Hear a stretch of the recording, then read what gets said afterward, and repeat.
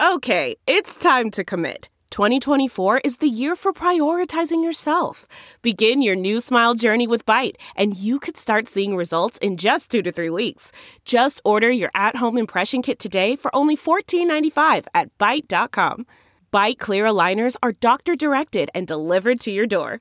Treatment costs thousands less than braces. Plus, they offer financing options, accept eligible insurance, and you can pay with your HSA, FSA.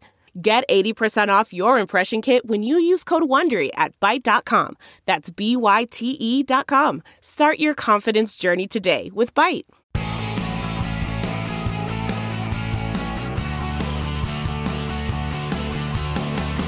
Broadcasting around the nation, on your radio, on your TV, and online.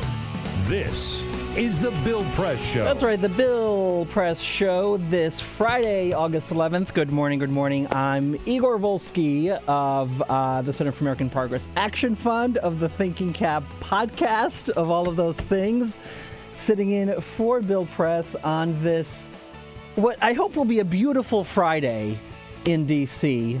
Good morning, Peter Ogburn. I like your optimism. I'm very optimistic. I mean, this could be one of those slow news dump, slow days and then a big news dump right at the end of the day. One of those classic D.C. Fridays. We're due for one of those. We had this week was relatively, I won't say non-eventful, but we didn't have any of the news dumps at the end of the day. Trump is on vacation, so yeah. This is what we get. We get a lot of tweets, and we also got this week, yesterday, a press conference where he just wouldn't shut up. I mean, the man talked about a whole range of topics. We'll get into all of that. And most importantly, we'll dissect the North Korea situation and figure out, should we be worried? Should we really be scared? Or are the dynamics of the North Korea conflict going to keep us safe? Is there enough deterrence in the knowledge that the North Korean regime has that if they use their weapons, that their regime will fall? We'll get into what exactly Trump can do, what America should do to make sure we don't get into a nuclear war. The key word here is de-escalate, Peter. De-escalate, de-escalate, de-escalate. Yeah, so, feels like it. So all of that, and of course also the fate of Mitch McConnell. Trump lashing out at Mitch McConnell yesterday at that presser, saying that if Mitch can't pass health care reform, if he can't do infrastructure, if he can't do tax reform, these are all Republican priorities, he should leave. He should, not leave directly, but, ask him again, he said. We'll get into all of that. A big, not a huge news week, but one where we thought, maybe the president was going to take some time off, was going to relax a little bit, was going to maybe stay off the Twitter. Maybe we thought his new chief of staff would keep things calm and bring some order to the situation. Doesn't appear that way. And Peter, I'll also get into my favorite news of the week, which was the giant chicken behind the White House. That was very cool. A great little protest that was put together. A chicken in the White House. With the Trump hair. With the Trump hair. They're redoing the White House now. Trump is on vacation. He's not there. But the chicken is. But the chicken, yeah. The chicken is there watching and making sure, I mean, sometimes I think we were governed by a chicken. I don't know. Yeah. Who knows? Hard to tell between the inflatable chicken with the bad haircut and the president of the United States. It's hard to tell the difference sometimes in the way they behave, too. Anyway. Folks, they're both full of hot air. There you go. You hear what I'm saying? There you go. But seriously. There you go. That's pretty good. And then, of course, the biggest news for me is that after this show, I am going on vacation, by the way. Wait, you're like going on an actual vacation? I'm going on an actual vacation. I'm going to Colorado. I thought you said you were going to Guam. Guam, I hear, is lovely this time of year. I had to cancel the Guam trip. Yeah. I had to. I mean, there were non-refundable tickets, but I said, screw it. You're going to Colorado? Colorado. Now, I don't want to alarm you, but they have legal marijuana there, Igor. Seriously? Yeah, you can just go in there. You can just buy marijuana now. Just go in there? Yeah, you just go and they got stores everywhere. You can just buy it? Yeah, isn't that wild? That's crazy. Yeah. Oh. So you can do that. All right, well, I'll have to check out some tourist pamphlets. to see. Are you gonna do Are you doing any of the outdoor stuff in Colorado? Yeah. I'm gonna go hiking. Yeah. I'm gonna go, enjoy the nature. The whole point here is to completely unplug. I was going to ask you, because I went out of town a couple of weeks ago and I deleted Twitter from my phone. Ooh, that's a big step, deleting Twitter. I don't know if I could delete Twitter. You should. I can't. Should I? You think I should delete Twitter? I really recommend it. I highly All right, I'll recommend think about deleting Twitter. Do it. I'll think about it. Do it.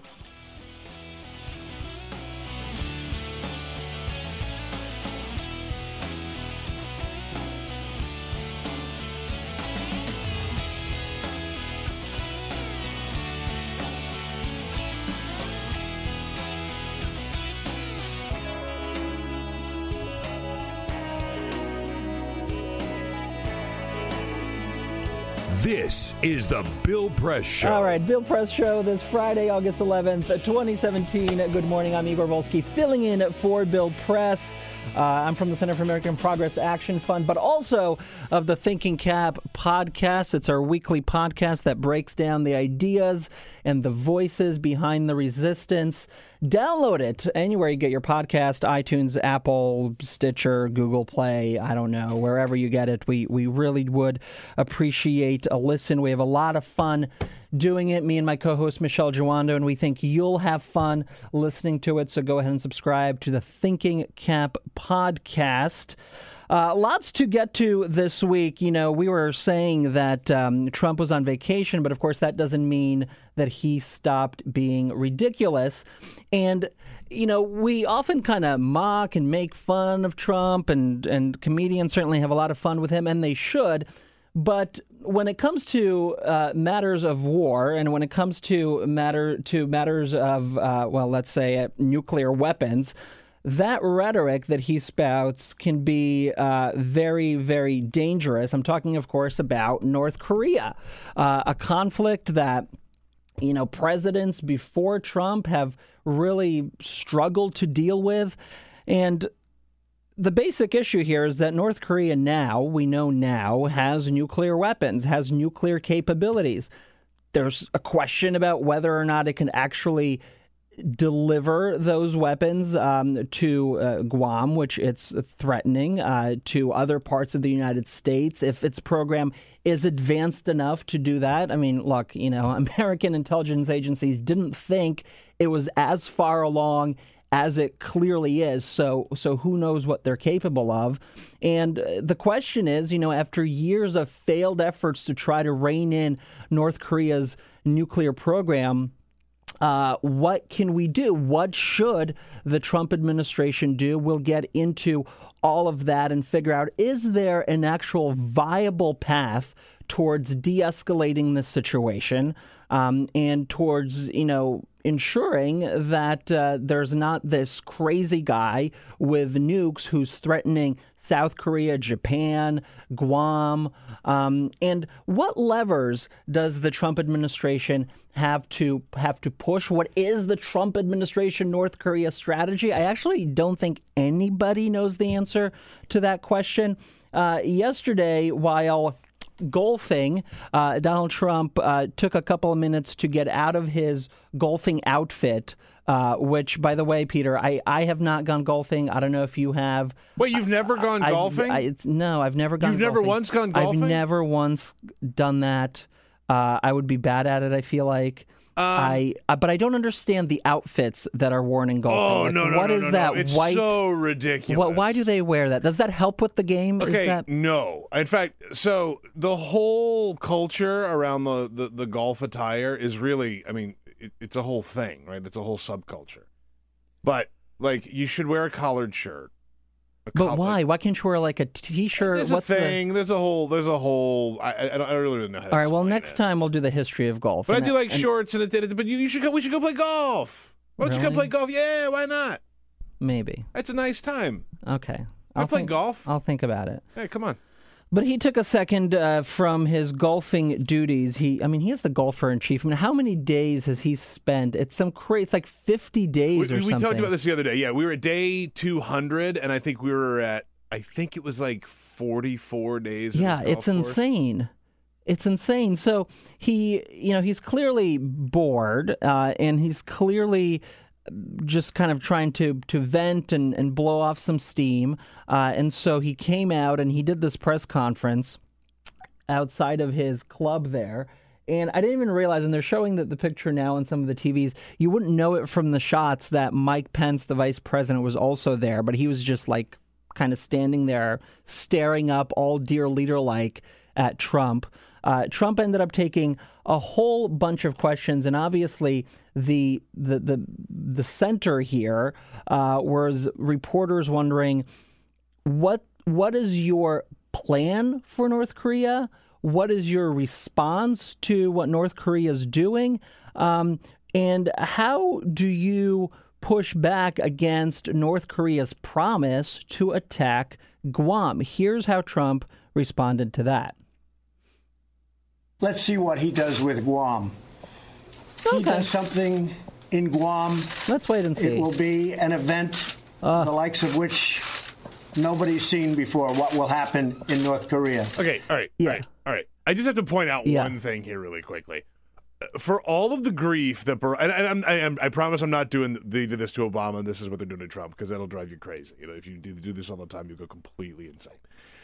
But like the whole knock on people who criticized Barack Obama's foreign policy was the whole leading from behind. Leading from behind. That's what everybody said. But Barack Obama never said, let's wait and see if one of our territories gets effing bombed. It's remarkable, right? This idea, and then we'll take an action. Let's see what he does with Guam. Let's see what he does. Let's see what he does with Guam. And if it's something serious, I'll, take a break from my golf game and I'll go handle it. Let's see what he does with Guam. With Guam. I mean, that's really the definition of leading from behind. It is the definition of leading from behind.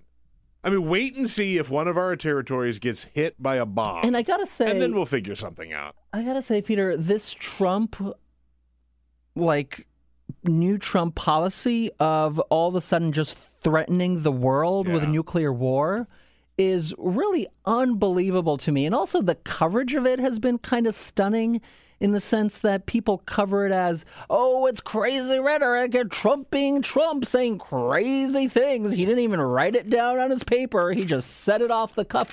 I mean, for decades, the United States has had a policy of deterrence when it comes to nuclear capability and has said that it will never preemptively use these nuclear weapons that we have. It will only use weapons if provoked, if in response. And here he is literally threatening to kill millions of people.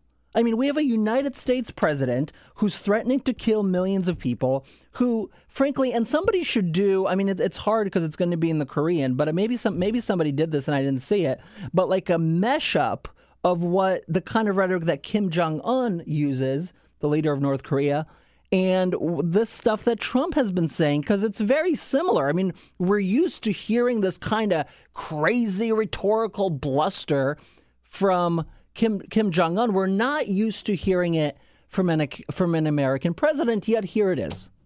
And then the question becomes, well, is it useful? What's the purpose? Is there a plan? Is there a broader strategy? And really, I think the foreign policy establishment is kind of divided on this. On one hand, you have some people who think, well, maybe this is strategic. Maybe what Trump really is doing is kind of showing to the North Koreans that he's unpredictable, that he's crazy, that who knows what he's going to do, and that in itself, that kind of attitude will serve to deter Kim Jong-un. Wait a minute. Yes. Wait a minute. People don't actually. People do say this. People don't actually. Oh, yeah. No, there is a... I would love to be the person who sees what Donald Trump is doing and sit back and go, crazy like a fox. Crazy like a fox, yeah. It's all coming together now. This makes perfect sense to me. That's insane. But to extend it, Peter, extend it, the idea is, so Donald Trump is this crazy, unpredictable guy, and then you have people like Rex Tillerson, the Secretary of State, or Mattis, the Secretary of Defense, who are kind of more reasonable, and it's this bad cop, good cop dynamic that this theory goes that they're trying to use on North Korea. So that's one theory of the case. Okay. Right? And let's maybe step back, because the question of what motivates North Korea is actually critically important, because North Korea, Kim Jong-un, the regime of Kim Jong-un, sees two different threats to its existence, right? To its regime. And remember, it doesn't care about the people of North Korea, the country of North Korea, or improving the livelihood of that nation. It really cares about protecting the Kim Jong-un family, and also the elites in North Korea, who, by the way, in the last couple of years have been doing very, very well. And he sees this leader threats on two different fronts. One is the external threat from the United States and the global coalition that has really boxed North Korea in. That's threat number one, the external threat. The other threat is an internal threat from his own people. Now, he has, over the years, basically killed any real opposition to his power. And he has bought off the generals and other key figures in North Korea who wouldn't challenge him. And they're happy. Why are they happy? Because they have access to luxury goods. They can send their kids to certain foreign schools. They have the internet. They have, American products like Coca-Cola. So they're doing okay. They have fancy apartments. The regular people aren't, but the elite over the last couple of years has actually been doing quite well. And so the Kim Jong-un regime has been able to remain in power. And the reason why that's the case, the reason why there's no internal threat to his power from the elite, the reason why they have been pacified is because of China. 80% of all of the traffic that goes into North Korea comes from China. And there are very rich Chinese businessmen and women, maybe, who make a lot of money or make some amount of money doing business with North Korea and ensuring that the North Korean regime remains stable. Because from the interest of the Chinese, what they would ultimately want is to keep the regime in power, because they're afraid if the regime falls, you'll have all these refugees coming into China and it'll destabilize China. So they would want to see the regime in power, but without nuclear weapons, because that too is a threat to them. So that for the Chinese is the ideal situation. And they're the ones, and Trump is not wrong to say that they're the ones who really control the keys to a lot of this in terms of whether or not the North Korean elite do well, whether or not the powers that be in North Korea really feel the squeeze of the sanctions. And we've had sanctions in North Korea for years and years and years. And just, earlier this week, last week, the UN Security Council unanimously passed another round of these secondary sanctions, which are supposed to go after the kinds of products that the elite care about. The sanctions have passed, but they have to be enforced. And the people who they have to be enforced by aren't so much the Americans or the French or the Germans. They're the Chinese. So if you're Donald Trump and you're developing a North Korean strategy and you're trying to figure out how to get the Chinese to enforce these sanctions,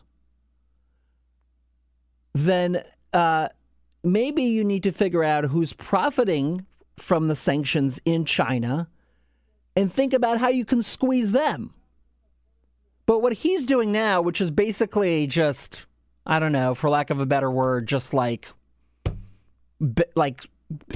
asking, loosely threatening China to enforce the sanctions, isn't really helpful. What you really need is to get all of the allies in the region together. So these are the Japanese, the South Koreans, the United States, and China and sit down and get on the same page about what sanctions enforcement looks like and figure out a way and figure out the right incentives to really get China to enforce those sanctions. And Trump, did do a little bit of this yesterday. He did open a channel towards negotiation with North Korea to get them back to the table. But for that to happen, you got to have a strong package of sticks and carrots, like past administrations have tried to do. Why are you smiling, Peter? No, I'm listening. North Korea is a serious issue. No, I know. I was listening to your analogy. Oh, okay. I was the sticks and carrots analogy. It made sense. And past administrations have come close. Certainly in 2000, the Clinton administration was very close to doing a deal with North Korea, which ultimately fell apart. Of course, back then they weren't nearly where they are now in terms of the development of that nuclear program. But I gotta say, for things like this, he has a lot of, things like this. You really need a plan. You really need a strategy. You really need a team around you that could come up with a way to de-escalate the situation, to deter this guy. And you gotta also have diplomats and ambassadors in key posts who can do the work, the actual logistics of the diplomacy that's required to figure this out. And of course, as we know, he's cutting the budget of the State Department by a third, and the Secretary of State, Rex Tillerson's like, yes, do it. Rex Tillerson hasn't hired really any deputies. This president doesn't listen to issue area experts who know about this kind of stuff. He probably doesn't have any kind of attention span to even figure out the complexity of the North Korean situation. So, I don't know. We're in some deal of trouble, but I think what keeps me from going into a bomb shelter is ultimately, I think, the understanding that the North Korean regime, at the end of the day, is fairly rational in the sense that they want to remain in power. And they do understand, hopefully, on some level, that any kind of military act on their part, whether it be with conventional weapons that they've lined up pointing at South Korea, or certainly anything further, is going to be met with absolute destruction and an absolute end to their regime. And in fact, that's the dynamic that's kept this situation from falling apart for as long as it has, since the Korean War. I hear you say that, and I'm not saying that you're saying this, but I think that a lot of Trump supporters sort of take that same sentiment, right? And they use it to a different degree than you do, but they're saying, for far too long, it's the other box, the one by your right. Oh, thank you. For far too long, pull back the curtain, folks. For far too long, countries have said and done things and they've gotten away with it, right? Like we point to Syria and what Obama did with the red line, right? And we've talked a lot about how Syria and what Obama did and what Obama didn't do in Syria is one of the greatest failings of the Obama administration. I really think it was a mess.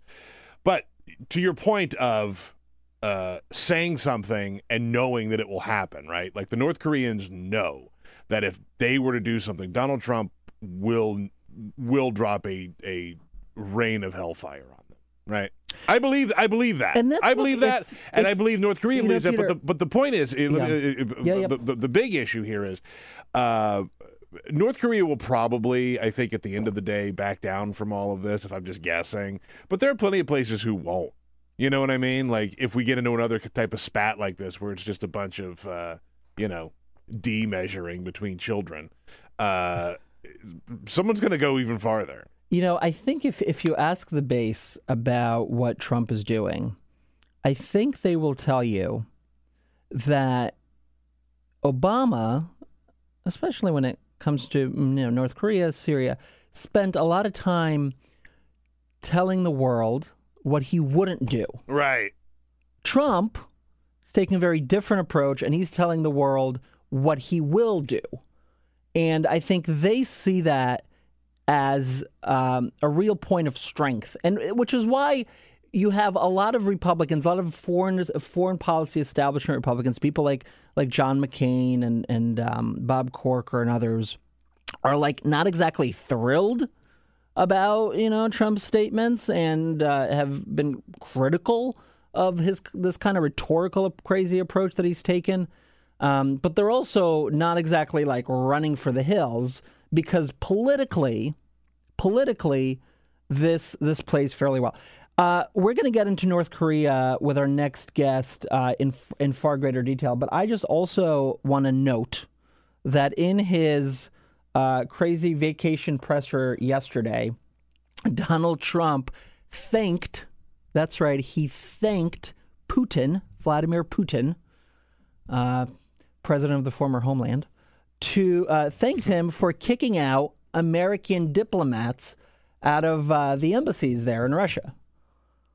He said, and I don't know if we probably don't have time to play the audio now, but he said that America will now save more on payroll because there's going to be some 755 fewer American diplomats in Russia. Thank you, Putin. For a guy that's so negative and says only negative, nasty things, he really is an optimist when it comes to Putin. He's so optimistic. Like, he will always find the bright spot. That's right. In the Russia's, in any type of Russian news. Like, he's very glass half full on Putin. Literally anything else. Yeah. He will find the bleakest outcome that he possibly can. But Russia, they did us a favor, folks. This is a wonderful thing. Yeah. No, that's very true.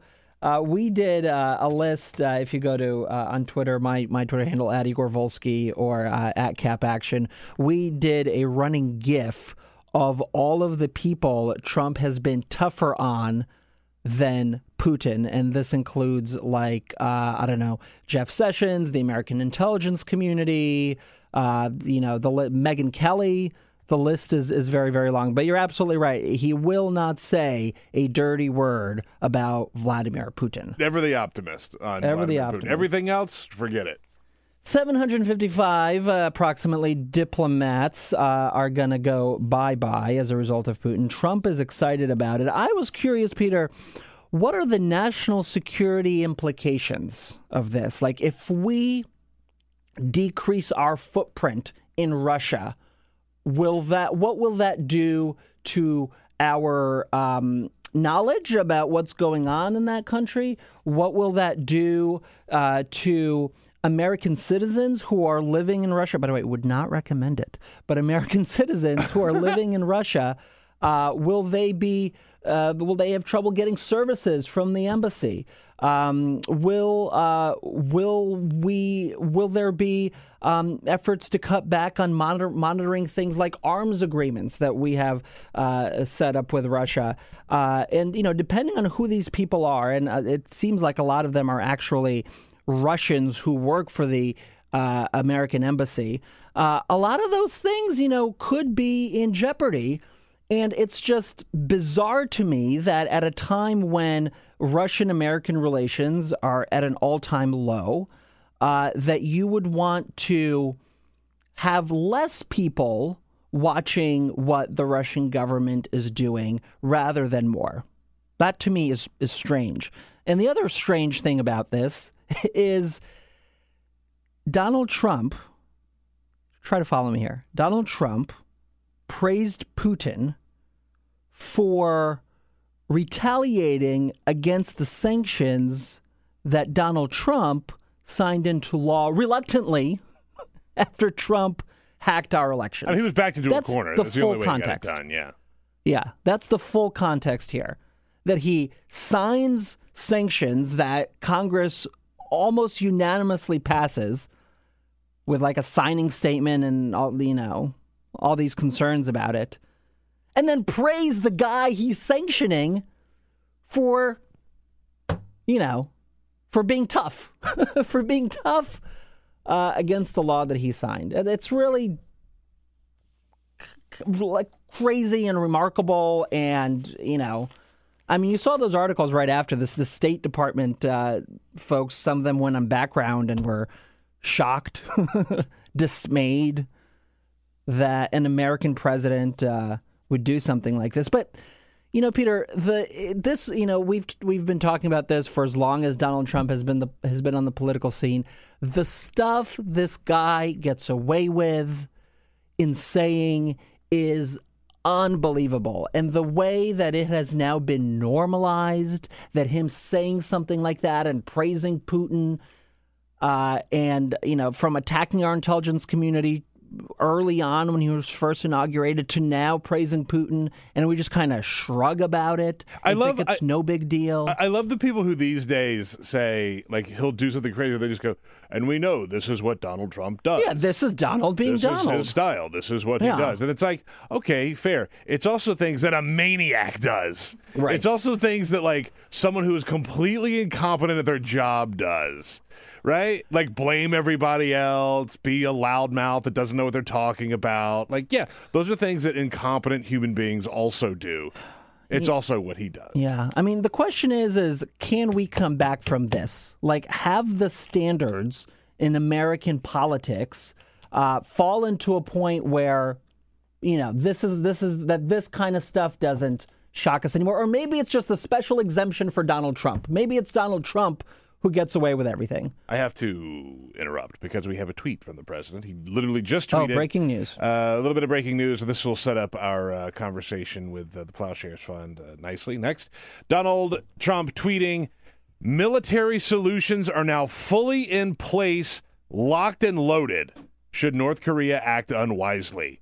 Hopefully, Kim Jong-un will find another path. Yeah. Well, military So he says we are locked and loaded, ready to go to fire on North Korea. Yeah, I mean, to be fair, I think that's always been the case, that we've always been ready to sure, but to take military action. Do we really need to be putting that out there on a Friday morning as president? Oy vey.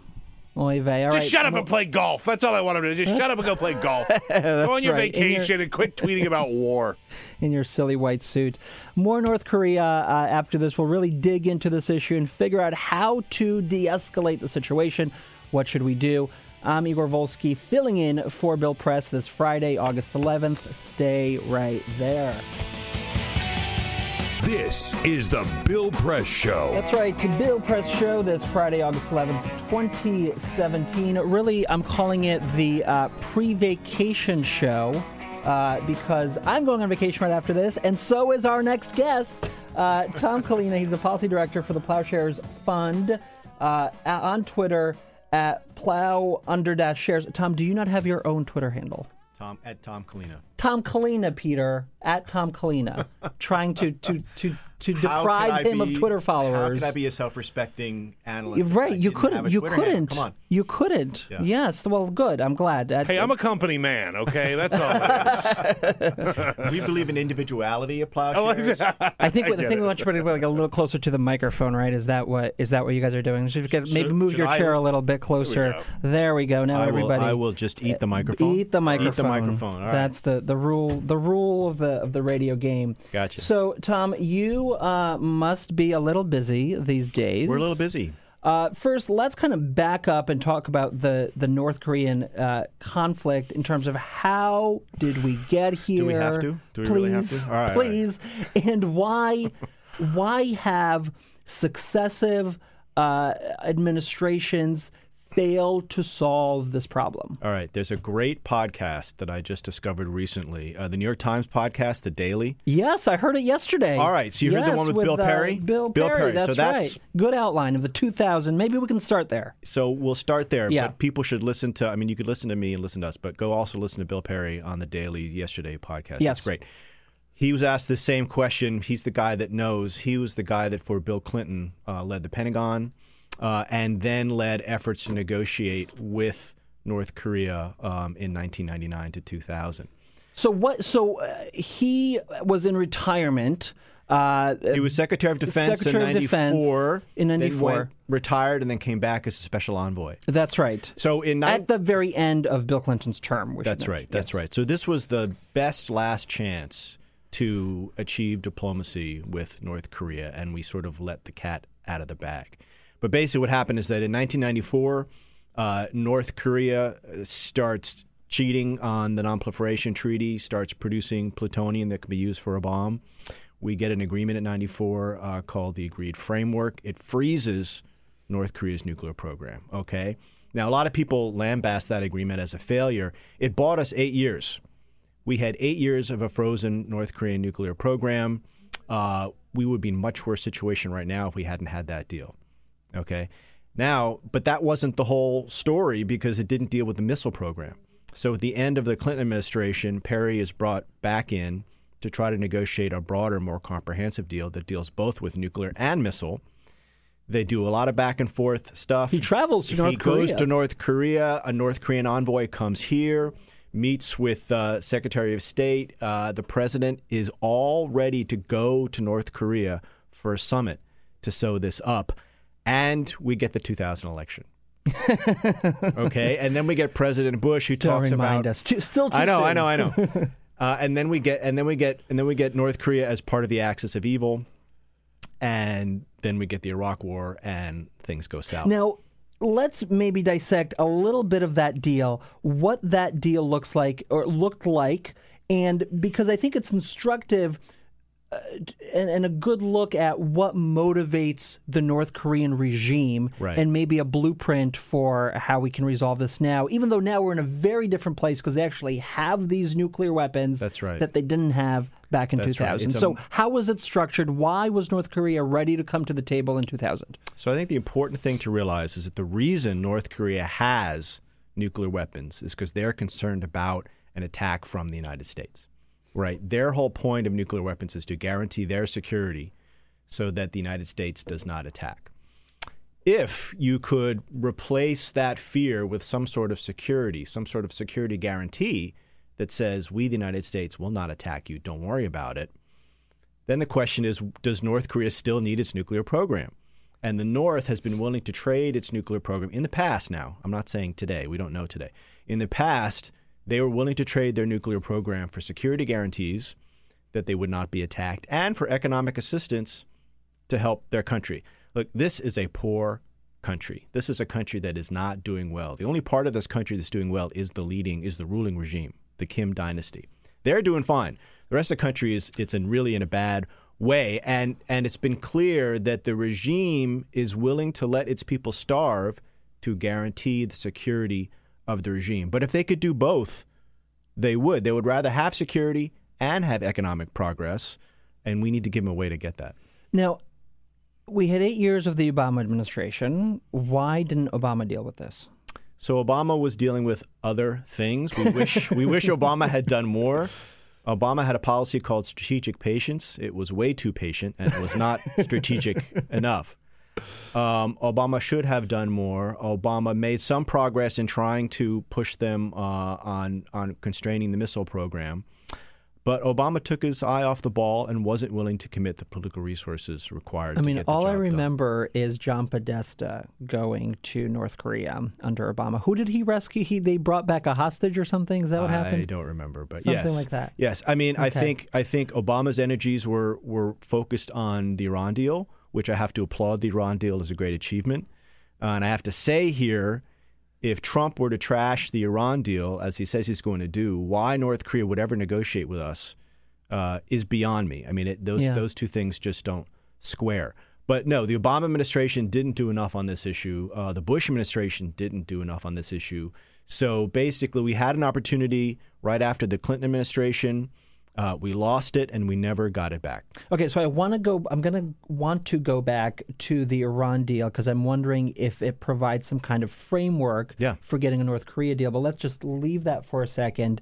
And let me ask you about the sanctions regime that has been placed on North Korea for like decades or something. There have been all these sanctions, a decade, all of these sanctions against them. Just this week or last week, there was a unanimous Security Council resolution passed additional sanctions, these secondary sanctions. Why have the sanctions failed to prevent North Korea from obtaining the materials necessary to make this kind of weapon?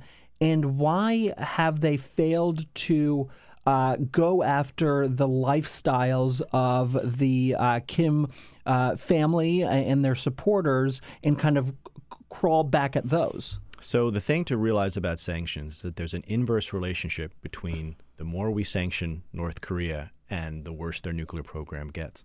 The more we sanction them, the further they go on their nuclear program. The history on this does not lend you to think that sanctions are going to be effective. And the reason for that is North Korea is a tit-for-tat, up the ante, up the pressure regime. Every time the international community does something like put on sanctions, they respond not by restraining their program, but by going further ahead. So every time sanctions are put on, the North Korea pushes ahead. So and we've seen that now as well.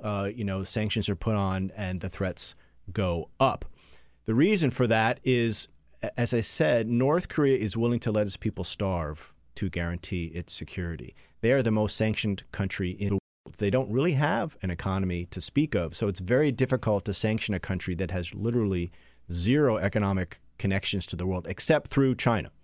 And here's China, the crux, yes. okay?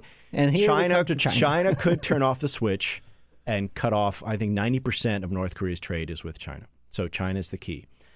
China does not want a failed state on its border. If North Korea fails, and if China cut off all trade with North Korea would fail as a functioning state. If North Korea fails, there would be civil war. There would be mass migration of refugees from North Korea into China. Potentially, you could have a U.S. Allied state or regime moving into North Korea. All of those things are disaster for China. Worse than China does not want North Korea to have nuclear weapons and does not want China to create the kind of problem that it's got right now. But that's not as bad as having this kind of a regime crisis in North Korea. So China ideally wants to see Kim remain in power, but without nuclear capability. Right. So here is the nub of an agreement between all sides. Let's hash it out right now. Okay, we'll do it right now. Let's do it. So the United States and China, neither one wants nuclear weapons in North Korea, right? China does not want the regime to collapse in North Korea. North Korea does not want its regime to collapse in North Korea, okay? So if all three could say, look, let's reduce the nuclear stuff, but you can stay. We're not going to mess with you. That's the security assurance you were talking about earlier. So you get security assurances from the United States and China that China will keep trade going. And so that props up the North Korean regime. But in exchange, North Korea has to scale back its nuclear program. That is the nub of the deal that worked in the past and could work going forward. But the price is getting higher. Every time North Korea makes progress on testing missiles, testing nuclear weapons, they have more to lose. They have more to give up, and the price goes up to get it. So time is not on our side. We need to get on with this because the North is moving ahead. So if there is this common ground as you lay it out, why haven't we been able to accomplish this before? I mean, if everyone believes that at the end of the day, North Korea should not have nuclear weapons, and certainly the United States doesn't appear to me to tremendously care about regime change in North Korea. So why? I mean, you make it sound simple, and I guess I'm it's not asking, simple. Well, I think it gets caught up in politics, right? I mean, President Bush decided to demonize the North. And once you demonize a country, it's harder to acquiesce to their continued existence, right? You have to kind of choose. Are you out for regime change? Or are you out for reducing the nuclear And Trump is like danger? on both sides of it. And Trump is still playing this like this is a military problem. I mean, he doubled down on his threats against North Korea, but he's doubling down on a bad hand. I mean, pushing up the pressure is not the way to solve this. We need to get back to talks and negotiations. There's no military solution to this. I mean, General Mattis, the Secretary of Defense, is pretty clear and has been distancing himself from President Trump's words. Secretary Mattis is saying any military action here would be catastrophic. You know, there's 25 million good reasons why we can't use military force against the North.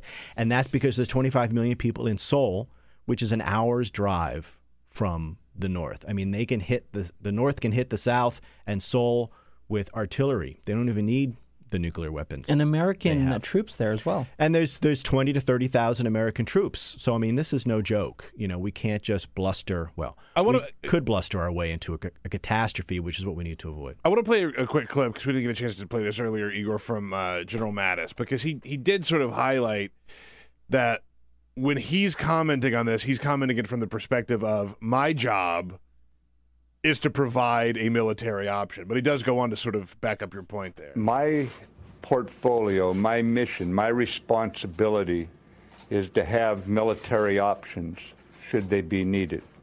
However, right now, Secretary Tillerson, Ambassador Haley, you can see the American effort is diplomatically led. It has diplomatic traction. It is gaining diplomatic results. So at least you have some people in the Trump administration opening the door for some kind of diplomacy, some kind of negotiations. It seems like we need to have that channel, at least the possibility of that channel on the table, along with, the military might that the president keeps talking about. Do we have these kinds of negotiations with North Korea with preconditions? If so, what kind of preconditions do we set to any kind of negotiation? I don't think we can have preconditions. I think we just have to sit down with them and begin to talk. Things are so bad that if you layer preconditions on things, you're not going to get anywhere. And in fact, Secretary Tillerson, although he says he's open to talks, kind of, in my opinion, framed it the wrong way by saying, we'll talk if North Korea, you stop your missile testing. But he didn't put a time frame on that, right? How long do they have to stop their missile testing? That's not the way to do it. I think you have to sort of get a conversation going.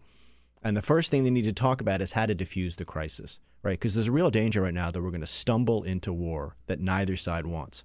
And so there's an agenda right there. Neither side wants to stumble into war by mistake. Good place to start. Okay, so we both agree on that. How do we make sure that doesn't happen? Okay, so you have to open a dialogue.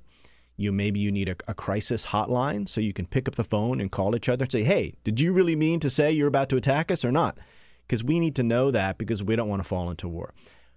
Once you get that done, then you can talk about, how do we freeze what the North is doing? What do they want in exchange? And then you can hopefully move on to an agreement.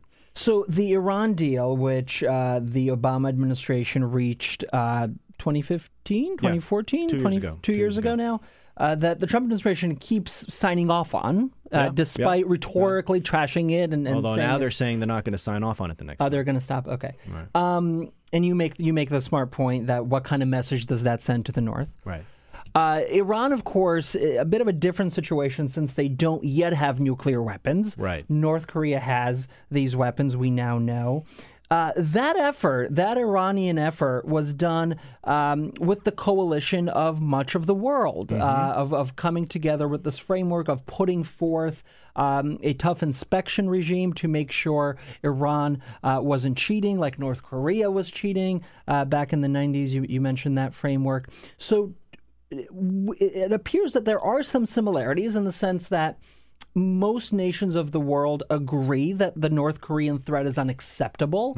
Clearly, they've been happy to impose a sanctions regime. So to what degree is our experience with the Iran deal and the Iran negotiations a possible blueprint for how we can bring the world together and solve the North Korean crisis? Great question. And there's definitely some parallels, although it only goes so far. I mean, as you're right, North Korea has nuclear weapons now. Iran does not. So it just makes the problem much harder. But there's a couple of things to point out. One is the Iran conversation happened quietly. It started very quietly. It didn't happen on the front pages. It didn't happen through press releases. It happened quietly off in a third country, sort of establishing that there would be a basis to talk. And so we need to start the North Korean conversation quietly. It can't happen with this kind of bluster and bombastic language that we're seeing from both leaders. So it sounds like you're saying the president should send Jared Kushner to North Korea. Somebody. That's what I'm hearing. Somebody. I don't know. I won't say exactly who it should be. I don't know if Jared is the right guy, but somebody needs to go quietly and talk. It could be someone who's not in the administration, similar to President Clinton sending Bill Perry, someone who's out of office but is well respected by all sides. I think that's what we need.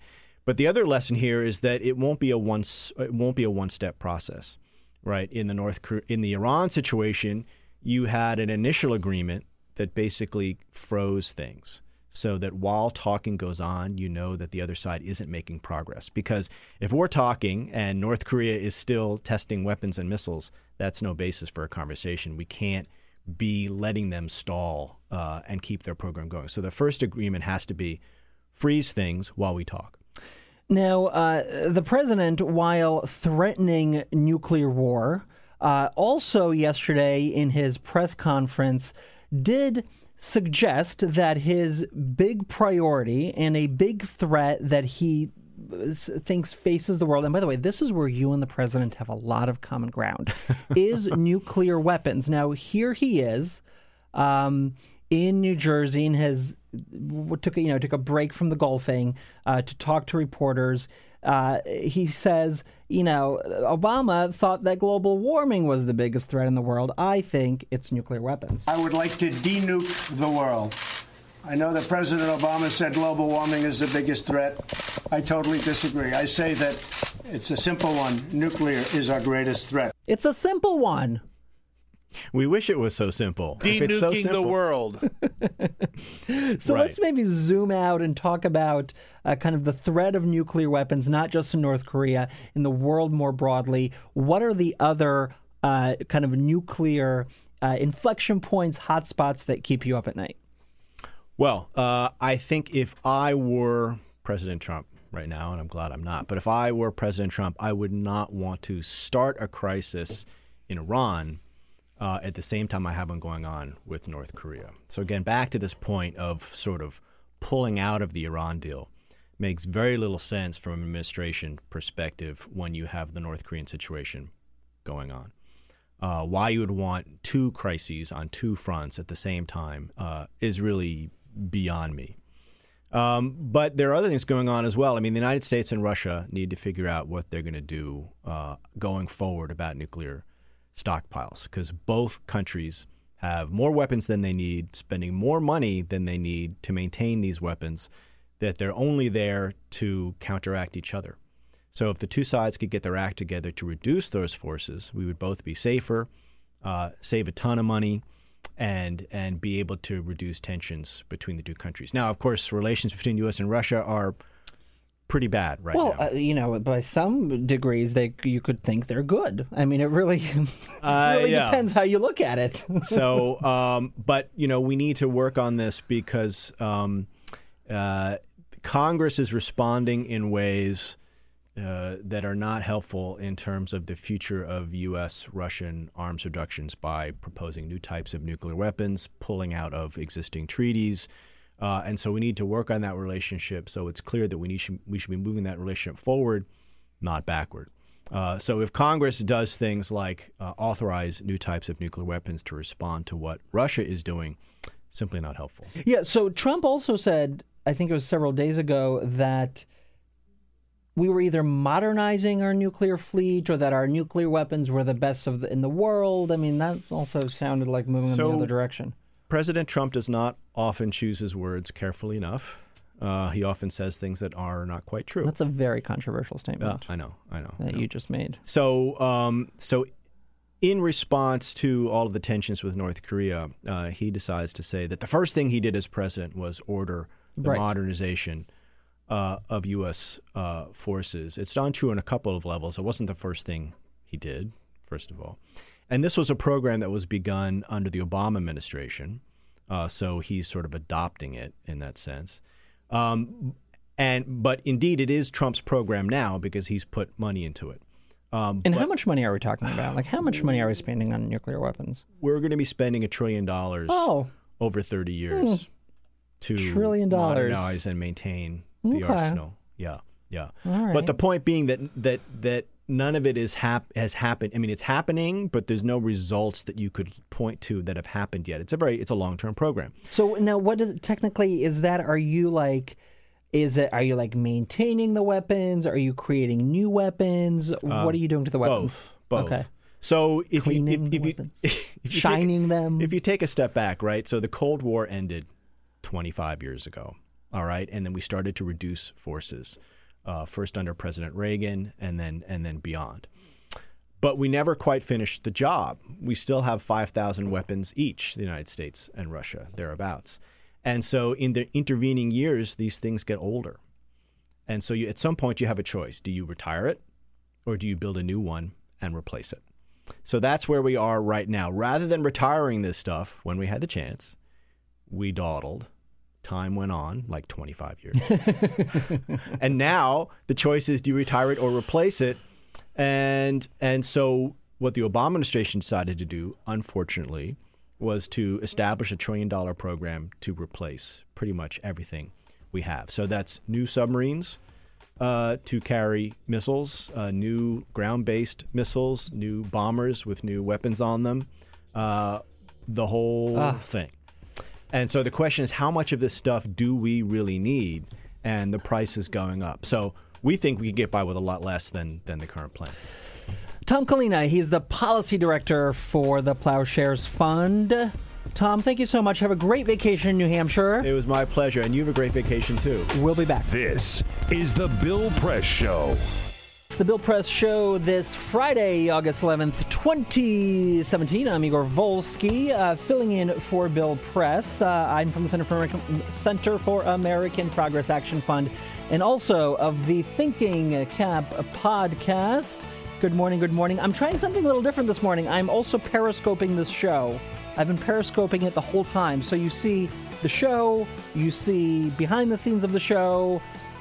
So if I don't know if people are, tell me if you like it. And by the way, on Periscope, share it. It's how we get more people to watch the Periscope. But lots of things to talk about today. A little week in review of everything we've seen from this administration and the political world.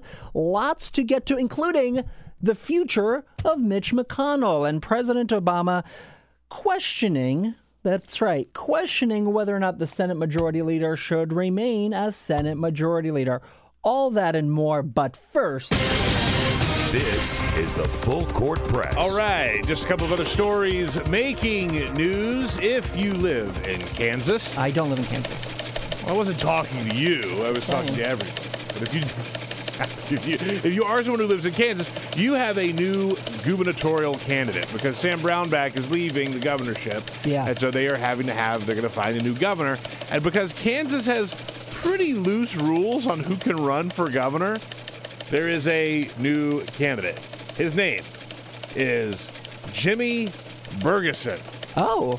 He is a high school student from Wichita. He's 16 years old. I love that. No, I hate this. Young people getting involved in politics, running for office. Igor, this is tremendous. You don't like this. I love it. Why do you like it? Jimmy. Do you know how many... I endorse Jimmy. You just endorsed a gubernatorial candidate, Igor. He's 16. That's great. I was 16. I was into politics. I mean, I probably wouldn't run for something. I think it's great that he's running. Why are you against this? I was 16 and I was into politics and I was also a complete moron. I mean, some things never change. You're 16. What does he know about, running things? Do you know have you seen who our president is now? I mean, okay, please. Fair point. Please. Fair point. I will say he is running as a Democrat. He says that Sam Brownback and Donald Trump have devolved the level of politics. Fact check. Country. True. So he feels like he can make it better because he's 16. Good luck, I guess.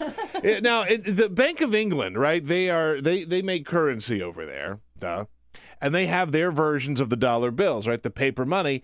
Well, here's the thing: they make these bills using animal fat.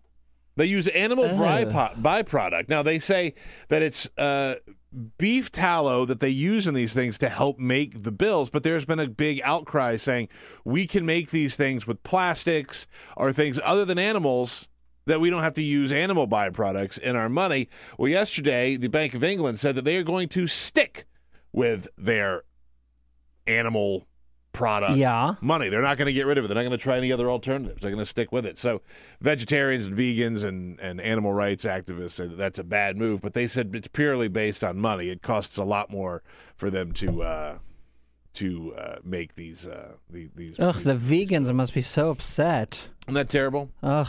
And it's a sad day if you are a Nazi. We say farewell to Jeffrey Lord. Jeffrey Lord from CNN has been let go because he went on Twitter yesterday and jokingly, air quotes, jokingly, said Sieg Heil when talking to a Twitter user. Always a Nazi joke just always cracks me up. I laugh and laugh and laugh. He says that he was mocking Nazis and fascists, but considering his track record where he has said things very in line with Nazis and fascists, it doesn't really read as a joke. Now, of all the things that he said in the past that were horrible, it is curious that a bad joke is what got him fired from CNN. I think this is the least egregious thing that he's done. Bye-bye, it's still bad, Jeffy. but bye-bye, Jeffy. We will not miss you. And like I said, it's a bad day for Nazis everywhere.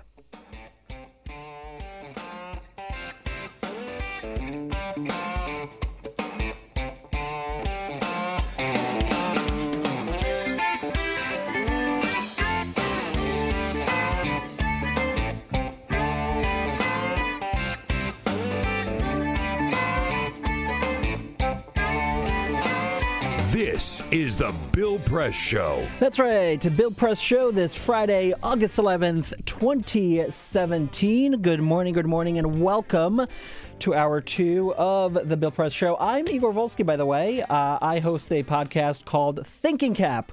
It's a weekly show that breaks down the issues and voices of the resistance, and I invite you to download it on iTunes, on Google Play, on Stitcher, on wherever it is you get your podcasts. Give it a listen, rate it, review it.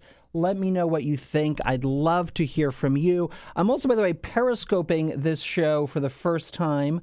I want to see how that goes. If folks want to see it, I'll just keep it on throughout. So during breaks, you'll see me complaining about stuff and all that. So hope you enjoy it there. Now we got a busy show here because even though the president is on vacation, he hasn't slowed down, and he held a wide-ranging press conference yesterday. Took a second to get out of those ugly golf clothes into a suit and took a whole bunch of questions from the press. One of which focused on Senate Majority Leader Mitch McConnell. Now, a little background on Mr. McConnell.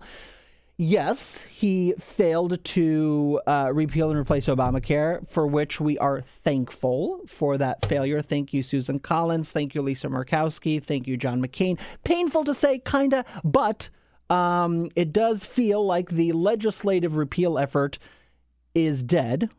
So there's that.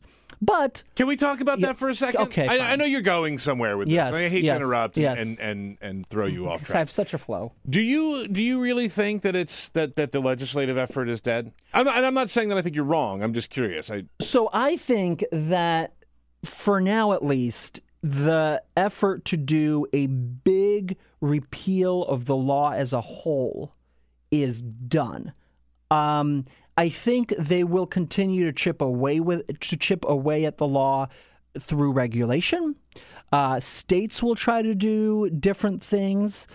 There might be kind of smaller legislative efforts to do something, but this big promise that they had, and you'll remember for years they used to say, we're going to rip the law out, root, branch, and whatever that phrase is, that I hope is dead. And it was up in the air for a long time because it's a promise that Republicans made to their base for 7-8 years. They just kept on saying it. They kept on repeating it. And Mitch McConnell was the man responsible for delivering. And if you talk to people on the Hill, Democrats, Republicans, they'll tell you this guy knows how to get things done. He's not somebody who is a showboat. He's not somebody who hogs a lot of the spotlight, but he can cut deals. He can figure out how he needs to tweak a bill just a little bit to get the votes he needs. Now, he wasn't able to do that on healthcare, clearly, and again, we salute that. But that's because, he had it coming from both sides. He tried to make the bill more conservative, in the sense more draconian, and take away coverage from people. And you had the moderate Republicans really concerned about that. And then he tried to placate the moderate Republicans by giving more money for states that have expanded Medicaid or have opioid problems. The conservatives got mad at him. So there was really no clear route, given the slim majority that he has in the Senate, for him to do this. It was like just the nature of the problem, the nature of the law. And also, of course, because it's very hard to take away coverage from people. It's very hard to take away a benefit that many people have been struggling to get for so many years. And I also don't want to underplay the tremendous advocacy around this country of regular people calling their member of Congress every single day, telling them to vote against this bill, of advocates getting arrested, doing sit-ins, showing up at rallies and at protests, organizing it's one of the most inspiring things I've ever seen is the kind of civic engagement, the kind of real true democracy that we saw around the healthcare law. Children, people with disabilities really led this fight, became the faces of this fight, telling Americans across the country and telling lawmakers across the country what it actually means to take away coverage, putting a face on who would suffer. So anyway, because of all that, health repeal failed. Yeah. And Donald Trump is a little bit upset. Now, Donald Trump, you got to understand, doesn't really care about healthcare, right? We can all agree that, at the end of the day, when you maybe write down the things that, Donald Trump is really passionate about, healthcare probably not at the top of that list, I imagine. When you say he doesn't care about it, I also think we should point out he doesn't understand. Oh, he definitely does not understand how healthcare works. I mean, basic healthcare concepts, basic ideas about the healthcare market. I mean, this man has no idea at all. So he doesn't really care about healthcare. He had no healthcare plan. He had no healthcare vision. He probably really cares about tax reform. It's what they're going to try to do next. It's going to be the next battle. We should really talk about that and think about what that looks like. But here he is, yesterday, going after Mitch McConnell. He's asked at his golf course in New Jersey whether or not he thinks Mitch McConnell should resign. If he doesn't get repeal and replace done, and if he doesn't get taxes done, meaning cuts and reform, and if he doesn't get a very easy one to get done, infrastructure, if he doesn't get them done, then you can ask me that question. Yeah, if he doesn't get that's a yes, by the way. My agenda through, Mitch McConnell should resign. That's the message from the president. The question, of course, is, who's going to take over and who's going to be better? And that's they have nobody better. Very unclear. This is why Trump is so bad. Is he doesn't get that Mitch McConnell could very well be his biggest and best ally. And I know that a lot of people hate the whole establishment and Mitch McConnell is part of it and all that, but Mitch McConnell not only helped get Trump elected, but he hand-delivered him his Supreme Court pick. That's been the biggest accomplishment so far. And it wasn't an accomplishment of Donald Trump by any stretch. It was the work of Mitch McConnell. Now, the politics of this, to me, are very interesting because you already have campaigns across the country, Republican primary campaigns across the country, who are painting Mitch McConnell as part of this D.C. swamp, as part of the establishment. And clearly, Trump sees a strategy of distancing himself from kind of business in D.C. as usual, from career politicians in D.C., and trying to reframe himself as the kind of economic populist candidate that he ran as in 2016. So this I see as part of an electoral strategy that Trump is already pursuing of putting distance between himself and Republicans in Washington, D.C. And the question is, as Republicans lose faith in this president, as this president fails to accomplish the kind of big ideas that he campaigned on. So these are, of course, repeal and replace healthcare. This is build the wall. This is tax reform. All of those things, he needs congressional Republicans to back and to support.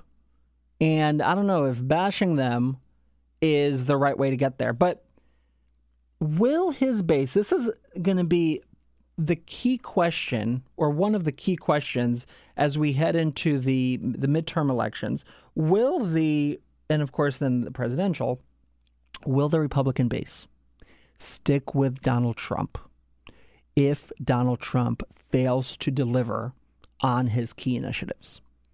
If he doesn't notch any big legislative accomplishments, what happens? Does the base shrink?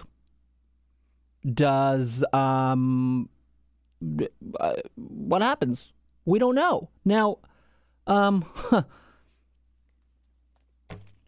he is very good at deflecting blame, at blaming other people for his problems. So maybe he'll adopt a strategy of, I promised all of this, and the D.C. insiders and the swamp in D.C. fought me every day and prevented me from doing what I promised you. They're against you. I am for you. Right? That's going to be like the basic tenet of his campaign. And the decision that a lot of these Republican senators and Congress people are going to have to make as they cruise towards their own election fights in just a couple of months now, as those are going to be gearing up, is, do they stand with the president and try to pass his agenda, particularly in states that Trump won, and in states like, for instance, West Virginia as an example, where his approval rating is like kind of insane still. Places like, I think, Louisiana as well, it's pretty high. Do they stick with Trump and try to push through his agenda to show that, Republicans in power can get things done? Or do they break from Trump? Jeff Flake, senator from Arizona, probably one of the most vulnerable Republican senators who's up in this cycle, wrote a book. He's done the cable tours. You've heard of this book, Conscience of a Conservative, or some garbage like that. He writes this book. Yeah. Biggest yawn I could possibly give you for Jeff Flake standing up to Trump. Jeff Flake, the criticism Jeff Flake has for Trump is something like, he's like, his rhetoric is a little crazy. He's kind of crazy. I don't like him. He voted with Trump 90 to 95% of the time. He voted to take away health care from 23 million people, but, he has a conscience, apparently, but allegedly. The thing is, he is a solid vote for Trump for everything, like, as you're pointing out. He's a solid vote for Trump. And yet, because he just spoke out about Trump to sell his books. But because he dared to do it, there's a story now that Trump allies are throwing so much money at Jeff Flake's opponents in Arizona. Yeah. So Donald Trump might lose this solid vote because he is the pettiest politician who ever lived. So Donald Trump has threatened to spend $10 million to unseat Jeff Flake. Of course he won't spend a penny. Of course he won't. But you do have some serious challengers to Flake. You have the Mercer family pouring in $300,000 into a PAC to try and defeat Jeff Flake in the primary. So he's not without, this is not without concern for Jeff Flake, but certainly it's a test case, right? What happens to a Republican who goes against Trump, who takes a strong, and Jeff Flake has been there kind of from the beginning. You remember, he didn't go to the convention. He urged for Trump to resign when the Access Hollywood tape came out. So, Jeff Flake, I think, could have been a much stronger opponent of Trump's governing, could have spoken out sooner when Trump began to undermine the democratic norms in this country. Could have and should have, and chose not to. And now that he has a book, of course, he's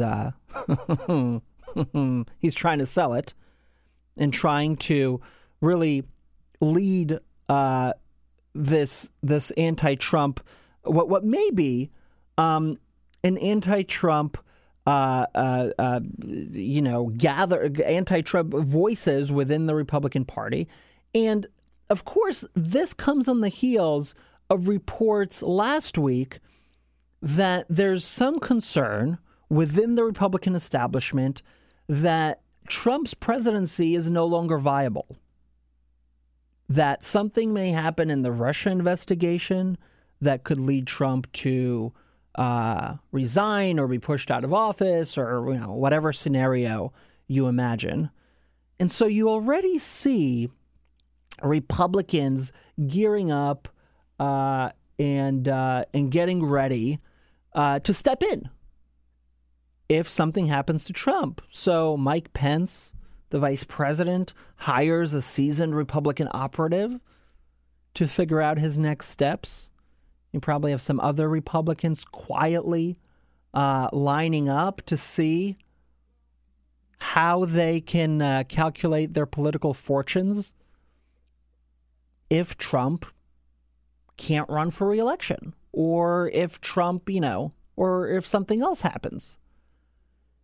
And so, we're in an interesting time because on one hand, we're not seeing the kind of fierce and strong opposition to what Trump has done to this country politically or to his agenda. You're not seeing the kind of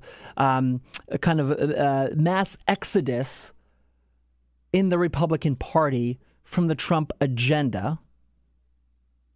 But you are beginning to see the very early stages of a possible rebellion. And the key here is going to be, how does the base react? What does that hardcore Trump base do? Do they abandon him? Do they stay with him? I saw a crazy poll the other day. It was in the Washington Post. I don't think it was a Post poll, but written about in the Washington Post, that some half of all Republicans, a little more than half, would support postponing the 2020 election if Donald Trump asked for it. Half of all Republicans would postpone the election. Can I ask you a question really quickly? Because I saw this going around yesterday and I read it, and it's obviously pretty jarring, but is that something that's ever been done or is possible? I don't know. I don't want to sound like it just sounds like something that somebody just concocted and threw out there. Of course it's a crazy idea. No, I don't think he's above doing that. But is that something that's in the realm of possible? I would imagine that if Trump declared some kind of national emergency, that there's probably some mechanism by which you can postpone elections. I imagine that's possible. I imagine there's some procedure there that's never been used. But, my concern here is that we're in such a divided information world where, and you see this reflected in the polls. I mean, you see the fact that that Trump voters are on a completely different page when it comes to Russia, for instance. They don't think Putin had anything to do with any of the hacking.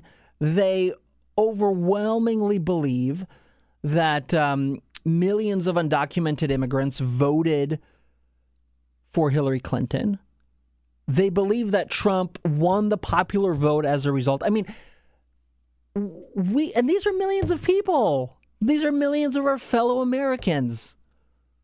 who, because they get their information from the ideological news source that fits their persuasion. By the way, I know it's rich coming from me on a progressive radio show, but, we don't make crap up like they do. Because they believe that, Seth Rich leaked the documents to WikiLeaks or whatever the conspiracy is. And that creates, I think for the first time, certainly in the modern era of American politics, that creates this kind of bubble around the president that protects him from a true kind of uprising within Republicans, that because they're being fed information that specifically fits their worldview of Trump as being the great savior, they're not going to turn against them. And now that he launched this crazy weekly Facebook show or whatever it is about how great he is, the Real News or whatever it's called, it's gonna get even worse. By the way, did you see, Peter, the story on Vice News that every day, twice a day, Donald Trump gets a folder put in front of him with good stories about him? The most believable thing I've ever read. It's like remarkable. Like, this is a man. I didn't question that story for a moment. Of course he does that. Of course that happens. I mean, what? I mean, not to like psychoanalyze him, but what happened to you as a child that you need reassurance multiple times a day about how great you are? Right? It's like unbelievable. It's unbelievable to me. This is how thin-skinned he is. And this is, by the way, we're paying somebody, the taxpayers, just stop and think about this. The taxpayers of the United States are paying a staffer tens of thousands of dollars to every day clip positive news stories about Donald Trump for Donald Trump to read. We don't have a diplomat for South Korea, but we have somebody pulling good news about Donald Trump. That's the dysfunctional world we live in. Insane. Of course it's insane. It's completely insane. Good news about you delivered to you. That's not a bad idea, actually, by the way. Like a little, now that I think about it, I mean, that'd be nice, to have a little, Igor did a great job hosting the Bill Press Show. Look, it's like a nice... I don't know why you're hiding the fact that you make me do that when you host, that I have to collect all of the Twitter comments and Facebook posts about how great you are and hand-deliver them to you. Hand-deliver, that's right, by messenger. Yeah. Yeah, thank you. It's actually where Trump got the idea. As he heard you did this for me, he's like... One of the many services I provide, Igor. That's right, Peter, he's a producer. He produces things. I produce. And in some cases, it's happiness to me, for me. So,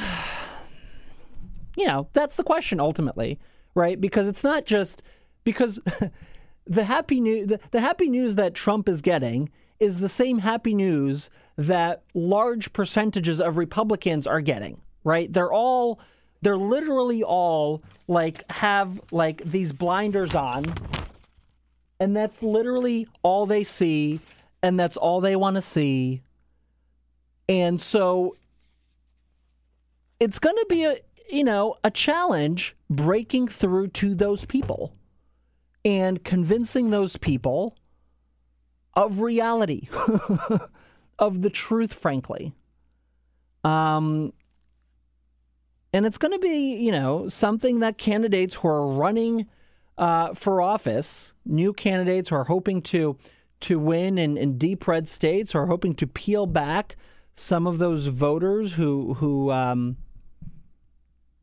gave Trump a shot, are going to have to figure out, how do you penetrate the bubble? How do you penetrate the Trump bubble? And is it possible? And it's also, of course, a challenge for Republican leaders who decide to break away from Trump. So people like Jeff Flake have to figure out how to talk to deep red voters about Trump if the only information those deep red voters see about Trump is happy news. How do you convince them otherwise if you're Jeff Flake? I don't know if I have an easy answer to that. How do you do that? Because as soon as you criticize him, the happy news that you hear tells you that he's a traitor, that he needs to be primaried.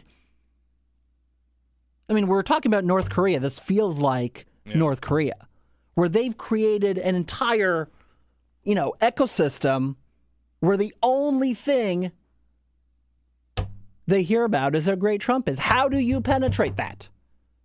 It's a big, big problem for Republicans. It's a big problem. And Jeff Flake's just the test case. If he loses his primary, well, how many other Republicans will challenge Trump? What happens to the party? All right, we're going to take a quick break. Igor Volsky filling in for Bill Press. Friday, August 11th, 2017. Stay with us.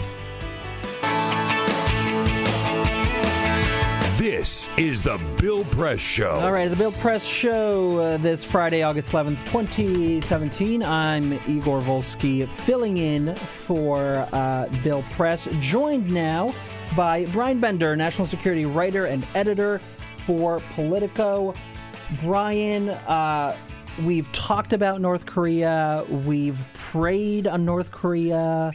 We have been freaking out about North Korea all week. The president this morning, clearly it's also in his mind, wakes up, tweets about North Korea. What does he say? We're locked and loaded. That's the quote. The military plan is locked and loaded, quote unquote, if North Korea makes any stupid moves, effectively. So he's saying if North Korea continues provoking the United States, if they carry out this strike against Guam that they've been threatening to do, the United States will retaliate, is ready to retaliate using military means. Well, it's not clear that he's being very explicit about under what conditions the U.S. would use this locked and loaded military plan. And I think that's what concerns people. Yeah. In the past, the U.S. position publicly has always been that effectively North Korea's nuclear weapons are useless. They could never use them because if they did, it would be the end of North Korea. But that's very different from saying, if you keep threatening us, we're going to come after you. Because that creates this bigger question in the minds of the North Koreans, in the minds of the South Koreans, the Japanese, our allies in the region. What does he mean? Does he mean that the U.S. might launch a preemptive strike? Because obviously if we did that, as everybody's been reporting, there are military options, but they're all bad. Yeah, I mean, none lots of them of are death, good. lots of destruction. None of them are good. We would probably prevail in the end. I think no one doubts that the U.S. and its allies overmatched the North Korean military many, many times, but at what cost? And so I think that's the real concern here. It's not just the tough talking. It's a message that isn't very clear sort of what he means. Under what circumstances would we use military power? And what circumstances would we not? I mean, we've never before claimed that we would use our nuclear weapons first, but when he says fire and fury like he did the other day. Now, I've heard some analysts who say, look, Trump is very unpredictable. The world knows that he can say and do anything at any moment. They expect this from him. And they argue that in the North Korean situation, that could actually be an asset. Because maybe the regime in North Korea, the Kim regime, that's very concerned about self-preservation, maybe they'll think, oh, goodness, we don't know what this guy will do. Let us, kind of back off. I think there is a group of thought that does think that, yes, if we talk tough, if we make the North Koreans really fear that if they continue down this path that it's going to be the end of their regime, it's going to be the end of this dynasty, then maybe that will force them back to the table. It will force them to say, well, maybe we should talk our way out of this. And I'm not saying that isn't true, but I think where a lot of people are concerned about the way the president is going about doing this is that you can say one thing in public and something else privately. For example, in public, you could say, like a lot of presidents have before, we are going to defend our interests. We are going to protect our allies. That is our job number one, no matter what, period. And then privately, you could make it clear through back channels, through intermediaries to the North Koreans that we're getting to the end of our rope here. And we're not going to tolerate what you're doing for much longer. You can make those kinds of threats. You can do things behind the scenes. You can move your military forces around to make them understand that we are, like I said, at the end of our rope. They were serious. As opposed to this bellicose public talk that spooks our allies, confuses our allies, potentially spooks the North Koreans, confuses them. But to your point, there's no doubt that there are some people who think nothing else has worked all these years. Why not try this? Maybe talking tough, almost playing them at their own game, which is talking these melodramatic, bellicose statements. We're going to turn you into a sea of fire, which the North Koreans have been very good at doing. Will make a difference. I think that's the other side of the coin is when you make these threats without necessarily backing them up, that you're diminishing the power and the word of the United States. Well, right. If you take at face value what he said 3 days ago, the fire and the fury, given that he cribbed that from Harry Truman, who said that in between the bombing of Hiroshima and Nagasaki, it's kind of really difficult to live up to that. Yeah. You'd have to start a nuclear war. You have to start a nuclear war, which I don't think Donald Trump wants to do. Yeah. I don't think anybody wants that. In the end, will the North Koreans do something crazy and just launch a nuclear weapon at the United States? Probably not. I don't think anybody thinks they want to do that because they do want to survive. But if they feel like they are pushed into a corner and that the end is near, could they be desperate? Bryan, let me ask you, it's like really clear that the Trump administration doesn't really have a strategy here or its ducks in a row to conduct any kind of serious effort here. Is there something Congress can do? Is there a role for Congress to play in helping to resolve this issue? You've seen people like McCain and Corker express some frustration with the president's rhetoric. But is there anything they could actually do to help resolve this issue? I'm not really sure there is much Congress can do. The president is the president. He's the commander-in-chief. He's the one who can negotiate treaties. It would be nice for him to appoint an ambassador to South Korea. We probably could use one right now. That would help. But in the end, the president has the authority to deal with these affairs of state. Obviously, Congress controls money. Congress can try to legislate some sort of policy. But when it comes to foreign affairs, I think precedent shows the president pretty much has a lock on that. At this point, I think Congress is speaking out, trying to figure out what is the policy. How can they maybe affect the policy, whether it's talking to Tillerson, the Secretary of State, Jim Mattis, speaking out as McCain and Corker have done. But in the end, how we deal with this comes down to President Trump. I want to ask you about his other comment praising Putin yesterday for kicking out American ambassadors. Is there national security implications for us to diminish our footprint in Russia at this critical time right now? Well, I think that was clearly the most shocking thing he said yesterday in this impromptu press availability in which he said a lot of provocative things. It's hard to know what to make of that. On the face of it, it's not out of character for Trump to sort of turn something completely around on its face and say, well, maybe this is a good thing because, we had all these diplomats there and they cost money and look, our payroll's going down. Yeah, over 700 people. But anybody who knows even inkling about international diplomacy knows that at a time when you have a new Cold War, effectively, with Russia, where we are at loggerheads on so many things, having more diplomats is better. Yeah. Because more communication, more talking, more cooperation on cultural things and, non-controversial things, which is what a lot of diplomats do as well. They go to concerts, they go to dinners, they hang out with their Russian counterparts. Their families hang out. I mean, there's not many places where we are interacting with the Russians right now on a regular basis, our governments anyway. And this is one of the major areas. And his view is, well, we don't need them anyway. So it's a good thing that Putin kicked him out. So I think that shocked a lot of people. I think the State Department literally almost plotzed. Yeah. It's the Yiddish word, but they literally fell over. He said, what? And he said it in a way that he wasn't joking. I mean, he was like, oh, this is good news, and don't worry about it. And also, I mean, just the frame of the president praising Putin for retaliating against the sanctions that Trump reluctantly signed into law to punish Putin for meddling in our election. That is, I mean, it's like hard to get your brain around that. I mean,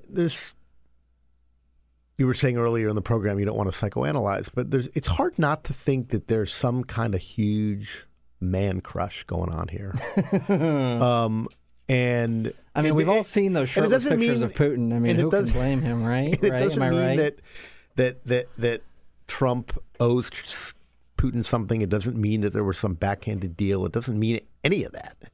But there's something about Putin that he just reveres, and he can't help himself but say nice things about him no matter how many bad things the guy does. That's the thing. Like, Trump for a guy is so negative, and he's so pessimistic, and everything he says is so just bleak. But when it comes to Putin, he will find the optimism and rainbows. Yeah. All right, Bryan Bender, national security writer and an editor for Politico. Thank you so much for stopping by. Some thoughtful conversation. All right. If not a little bit terrifying. A little bit terrifying, but just a little bit. It's Friday. It's Friday, so it's going to be okay. Everybody. Exactly. All right, we're going to just take a quick. No, we're not. We're just transitioning right in. We're doing a little switcheroo here. Can I just play a quick thing? Because I wanted to play this for you. Because yesterday we talked about this guy, Ron Hubbard. Not L. Ron Hubbard from Scientology. That's what I was thinking, yeah. But this guy, Ron Hubbard, who runs a business in California where he sells bunkers and like apocalypse supplies, things like that. His business is booming. Well, here he is. Here's a follow-up from yesterday, because we talked about it yesterday. Here he is talking about how many bunkers he sold. I've sold like 30 in the last 2 days, but that in the old days would have been a year's worth. So, like, people have gone out and bought a year's worth of bunkers in the last week. And this is in California, which, of course, was one of the places that could get hit since it's that side of the country. But people are freaking out. He's sold out of things like iodine pills that people take to prevent the absorption of nuclear waste. I got to say, it's like all full preppers, man. So my husband works in the government, and he did come home the other day and say that they were talking about having a bag packed, ready to go. A go bag. In case of an emergency. Oh, you have one? Yeah. Both one at home and one at work, just to be ready for whatever. And also then we had to have a conversation about, well, if something happens, we should probably meet at our house, and that we have 2 dogs, that one of the dogs is probably just going to run away because she's very scared of loud noises, and she's not going to want to stay with us. She's going to be on her own. And the other dog is going to be fine because he's going to want to be with us. But the fact that we even have to make those plans really gives me a sense of deep understanding for how during the Cold War you had the drills of getting under your desk and all that. All right, well, from the terrifying to the slightly less terrifying, Sam Berger is the former senior health policy advisor for President Obama's Domestic Policy Council, and he's my great colleague at the Center for American Progress, where he's senior policy advisor. Sam, save us from this North Korea nightmare, and let's actually talk about a bit of a bright spot in our current political conversation, and that is healthcare. Yeah. We're no longer talking about just repealing it. Yay. Yeah, it's fantastic. It's fantastic, right? I think last time you were here, you and I talked about the repeal possibility. Now maybe that's off the table for some period of time, and there appears to be some consensus about fixing and building on the successes of Obamacare, particularly when it comes to stabilizing the healthcare markets. There's some new consensus, bipartisan consensus, about how to best get that done. Tell us what you know. Well, so first of all, it's very promising to see folks even talking about trying to make things better instead of trying to make things much, much worse. So we are seeing some movement on the Hill, largely on the Senate side, a little bit on the House side as well. On the Senate side, you're seeing sort of more high-ranking folks, holding hearings, that kind of, or those planning are coming in September. Yes, hearings to come. Set your But calendar. you also saw a bipartisan group in the House that came out with a plan. And so I think this is a good sign. If folks are all dancing around the same sort of core set of principles, which is one, undo the sabotage damage that Trump has already done. Two, prevent him from doing more damage. And then three, make some common sense changes to the marketplace that will help, drive down premiums and increase the number of people with access. There are a couple, I think different people have a different sense of where exactly they want to go. Some ideas are better than others, but it's one of these things where it's good to let the process play out. People actually have a discussion, hold hearings. Oh my God, bring in experts to share their views. Hearings, experts, Crazy, discussion, markups. If the healthcare bill was your first experience with legislation, this will all be very strange to you. But you've been following legislation for really any of the 200-year period before, this will look a lot more normal. Yeah. So that's a good sign. And, obviously there are better and worse ways to go about trying to fix these issues. But just having the conversation, I think, is a real positive step. And I think we'll learn a lot more in September when folks come back and start really getting into the nitty-gritty of what they're interested in doing. And then, so I want to get a bit into the detail in a second, but it's also hard to resolve this push that you see from Congress, from these high-ranking Republicans in Congress, people like Lamar Alexander, for instance, talking about now is the time to really see if we can stabilize the markets. Also, Orrin Hatch saying the same thing. So that's happening on one hand, and you have these wonks, liberals and conservatives coming together and having consensus on how they can do this and putting together a package. Great, we're all excited.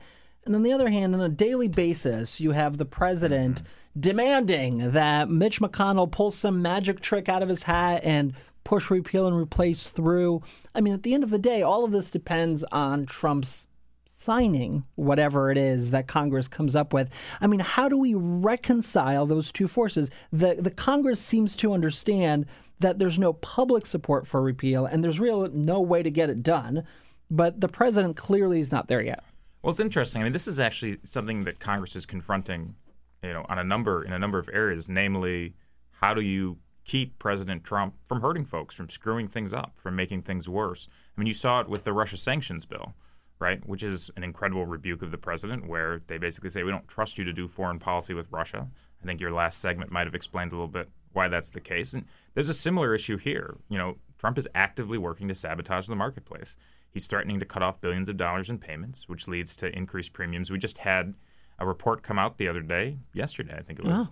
Just in time. Yeah, so that from Kaiser Family Foundation, showing basically across the board, insurers are saying in their rate filings, uncertainty is driving up prices. You have cases where some insurers are saying over 90% of the premium increase is caused by Trump, caused by threats he's made to not enforce the individual mandate, which will lead to a sicker risk pool, which costs more, and to not make these payments, which basically pull billions of dollars of payments out of the system. Premiums go up to cover that difference. So it's one of these situations where I think Congress is confronting in a lot of ways. Hopefully, people will be able to put aside the animus they have towards President Obama, these quote-unquote promises, although, as I've repeatedly said, I don't remember anyone promising to take 20 million people's health care away. But anyway, he promised a big, beautiful plan that wouldn't leave anybody uninsured, that the government would pay for. But, to actually focus on how to make the market better. And part of that is limiting Trump's authority and keeping him from hurting people more. I mean, it's a crazy thing to say, but it's the reality of the world we live in. And we're seeing it in multiple places. Yeah, and clearly some Republicans are now coming around to that line of thinking. They got to really constrain him. So let's talk about some of those details of how to stabilize the market. And I think we just have to be clear that there is a push from progressives to talk about bigger and bolder healthcare reform, things like Medicare for all or single payer. This isn't that effort.